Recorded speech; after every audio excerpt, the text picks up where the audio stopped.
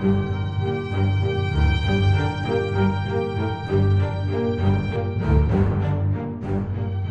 to the Wuthering Heights Podcast, Episode 3, Doomed Love.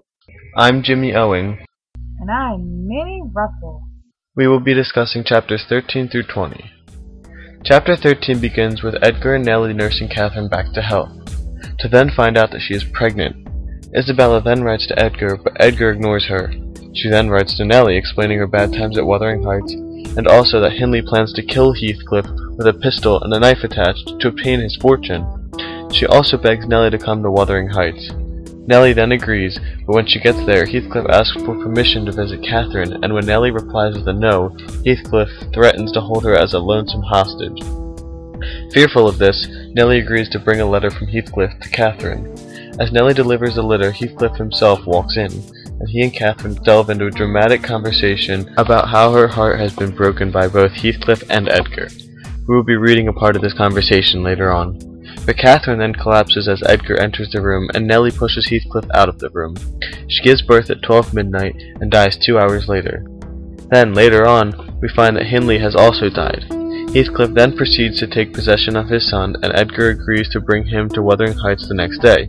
These chapters end with Nellie dropping off Linton, but Linton not wanting to stay with his father because of how horrible he is to him. Now, over to you, Minnie. Well, what I've really been wanting to say is, these chapters really show a theme of Catherine and Heathcliff's love eventually hurting them instead of helping them. Catherine, although she feels something for Edgar, can never truly love him because of her undying love for Heathcliff.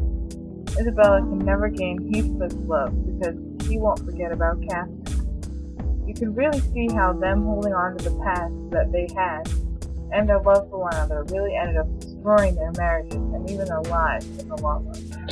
Couldn't have said it better myself. Thanks, Minnie. And now a short reading from chapter 15.